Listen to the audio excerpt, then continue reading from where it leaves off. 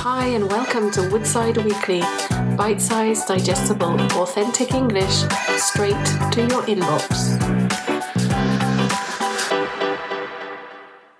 It all happened by chance. Many of the things that we use in our everyday lives actually exist thanks to chance. They were invented by chance, by pure coincidence. People were trying to invent and make completely different things that suddenly turned into something else. They were accidental discoveries that led to useful, everyday products. Today's issue is going to be all about some of the things that you most probably use or have used, but don't actually know how they came about. So if you want to discover how bubble wrap, Play-Doh, Post-it notes, and cornflakes were invented, stick around.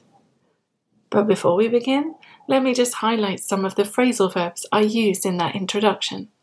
To stick around, that means to stay here. To come about, that means to happen. We don't actually know how these inventions came about.